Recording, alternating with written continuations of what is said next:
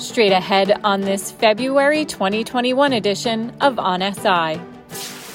The special needs community is doing its best to persevere during an ongoing public health crisis that has presented many roadblocks for families and the nonprofit programs they often rely on. A long-standing borough business built on the closeness of its team dynamic has bent over backwards to adhere to COVID-19 social distancing restrictions, how it's keeping its spirits high.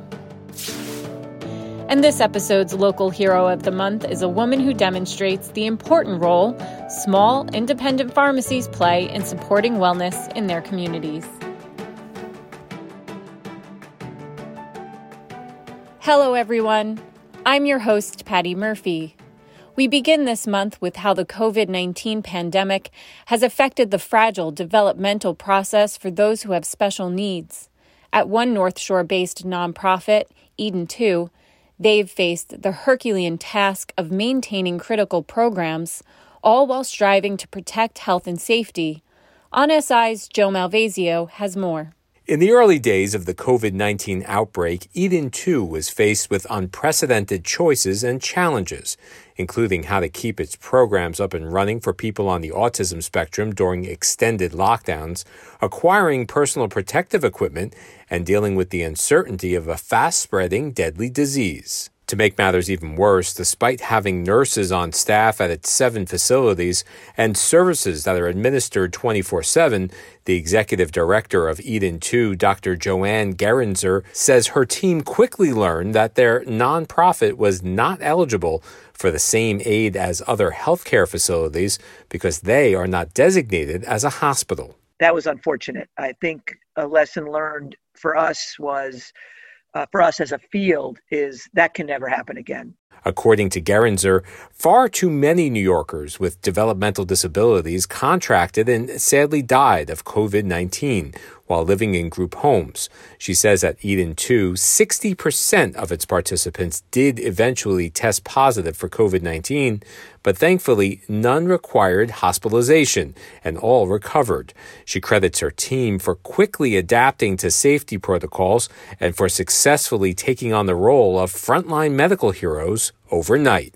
Staff had to go to work knowing they were working with people who had COVID and knowing that those people probably weren't going to be wearing their masks religiously. So we had really unbelievably brave and dedicated staff that pulled us through. While many families have struggled during the pandemic, Gerenzer explained that the crisis is exacerbated for those with special needs. She says in particular, disturbed patterns and changes to everyday life are particularly intense for those with developmental challenges.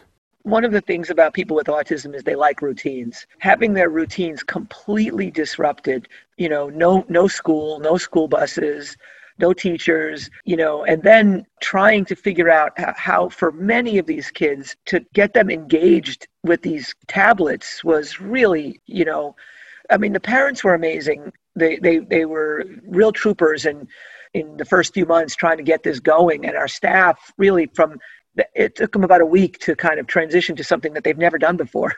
In 2020, Eden 2 facilities have been transformed in many ways to support in-person and remote learning, but the equipment, staffing, and services all come with a hefty price tag.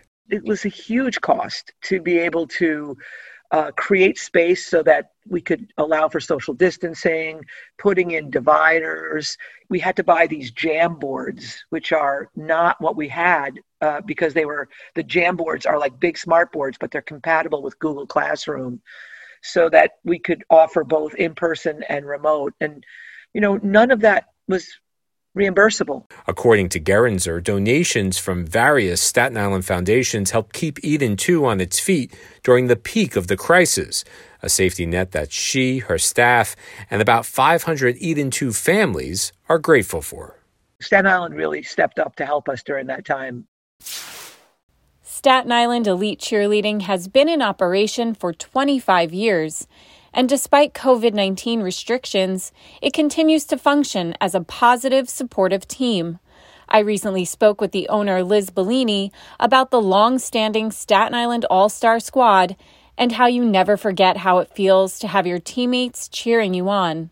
especially when times are difficult or when you have to work even harder to succeed. Liz, thank you so much for being with me today. It's a pleasure to be able to speak with you. Thank you. Thank you for reaching out. Can you tell our listeners about Staten Island Elite Cheerleaders? Staten Island Elite is an all-star program that we started 25 years ago in '96. We are strictly competition and performance teams. We have cheerleaders from 4 years old to 18. Well, our mission has always been to teach self-confidence. We want the girls and boys, we want the team members to know, as long as they do their best, and that's the most we can ask of them, and that's all we want from them. We want them to feel very full of pride of themselves, and as long as they're having fun also.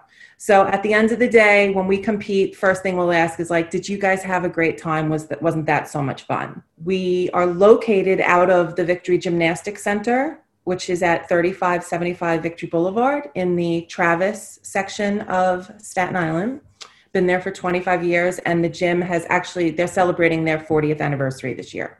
We were just speaking offline a little bit about my background. I'm a bit biased because I was a cheerleader in high school, and I did spend a little bit of time practicing at your gym. And one thing you just said that resonates with me, and it's something I learned through cheering, and I know other athletes learn this in their sport, is it isn't always a competition with the person next to you. It's a competition with yourself, being able to, like you said, bring your best. Competition, it does bring out something in you that's important, but at the same time, I think having a team that works together and supports one another.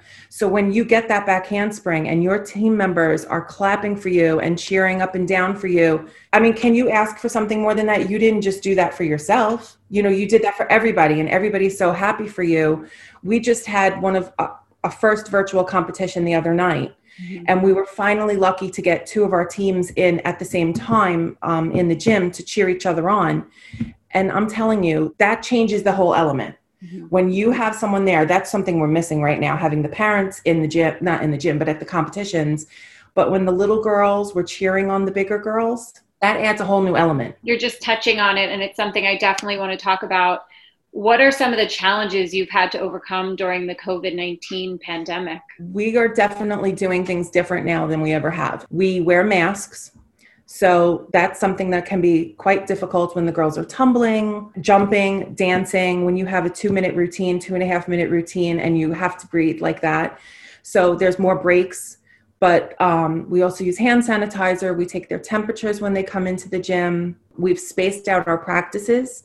So where we used to overlap our practices, where two teams would cheer at the same time in the gym, and we would utilize the space, and it would give them more practice time, but also it would help out when someone's absent, or if you have a question and you could turn to another cheerleader from another team who's already done those skills. Can you show her how it's done? We disinfect before they come in. We disinfect before we go home, so that everything that we can possibly do to keep all the children safe in the gym, not just our cheerleaders, but the kids in the gymnastics program, we do.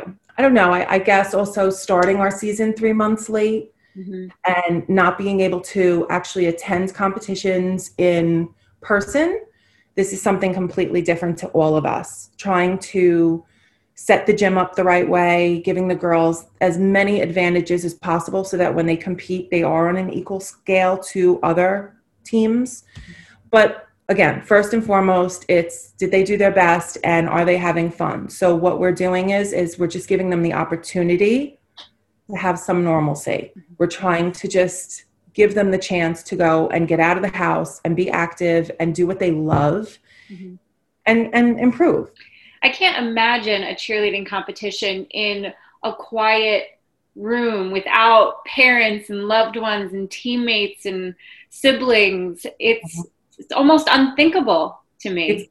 You want to show everybody what you've got, you know what I'm saying? But also to see the other teams and to go against them and to compete against them, that brings it out in you. But when you watch the video of the girls competing the other night for our first time, it was like, I was trying to cheer them on. I was trying to clap, but I can't even watch the playback of it because it's just me. So in a little way, it's a little sad, you know, but I mean, they did a great job, and that's all that matters. It's just, we'll try again next month and maybe the month after as well, hopefully. But I would rather give them that opportunity to try to do it at a virtual level than not be able to do it at all, and none of us really feel quite comfortable at this moment going to a live event. So, we're hoping next year everything's a little bit better, but. Yeah, I think cheerleaders, again, I'm biased, are some of the most resilient people that I know. And I'm wondering if there's anything about the sport and the athletes, whether it's an attitude or a mindset, is there something that you can say to that? All of our athletes, they're really just hardworking, determined kids. And on top of that, we have very, very supportive families. They have been trained to push through, you know what I'm saying? And the family's understanding, you have to be at practice, you have to be at cheer. So they understand that sometimes they have to give up things they would really love to do in order to be part of this, any sports team, honestly. But I think that's what it is. I think it's years of just learning to push through that. You have to step up. So if you don't want to cheer during COVID, don't cheer during COVID. If you want to come in and try your skills and push yourself and see, even if this isn't the normal season, but you want to at least continue and have the social aspect, and you want to have the physical aspect, and you want to keep yourself going, then you will find a way to do what you need to do. Yeah, the show must go on always. Absolutely, right. So what are you looking forward to? Well, getting back to normal probably is my first answer, but my second answer actually would be my cheer grandkids. I have a couple of little ones of my cheerleaders who are mommies now, and they have 3 and 4-year-olds, and we can't wait to get them back in the gym. We had a team 2 years ago called the Tiara Tots for that age, and this year it really isn't safe to have that. It's really difficult with space in the gym because of the time frames that we have to be more spaced out, but that's what I'm looking forward to, the little ones, because they're so cute, and it's just so loving to work with them after working with their moms and having that relationship. And then I would also say one of my teams that we were supposed to restart this season was Gemsation, which is an 18 and older team. So, if you have your past cheer experience and you're looking for a spot on our 18 and older team, you can reach out to me in the spring, hopefully. But we had to hold back on that, without stunting. We don't do stunts this season. We actually just mark them. So without stunting, the Gemsation team kind of didn't seem to work out. To have the girls all come home from college and on break and practice, it's not really the same thing. So that's something I'm definitely looking forward to, pushing and getting back into other divisions and stuff like that. But it's just seeing a lot of the families, I miss it. I mean, you're such a long-standing Staten Island institution in my mind. Thanks. So I believe wholeheartedly that you will navigate this successfully and continue to serve the island and keep that community. Thank you. I 25 years, it's been incredible. And I'll just ask for another 25 more. I'm fine. 25 more would be great. And then we'll go from there. But I have to say, I just want to say that being at Victory Gymnastics for all of these years, and the staff at their gym were part of our families as well, that also kind of made a big difference for us too, because we all became, we're all working through this together.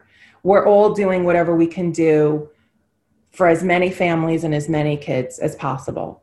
I wanted to mention Victory Gymnastics. Richie Lyle, who's the owner right now, he's been so supportive to me. It's very difficult for all small businesses. So, financially, we're trying to get through it together and do whatever we can. When you used to have like he had 4 classes per hour, we're limited now to 24 people in the building at once.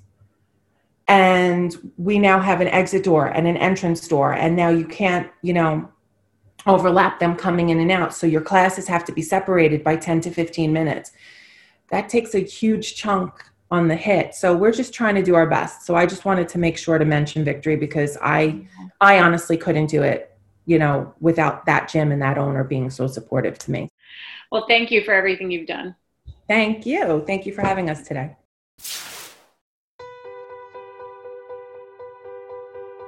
Now, we are proud to bring you our local hero of the month, a segment made possible with support from Tom and Suzanne Crimmins, the owners of Tom Crimmins Realty.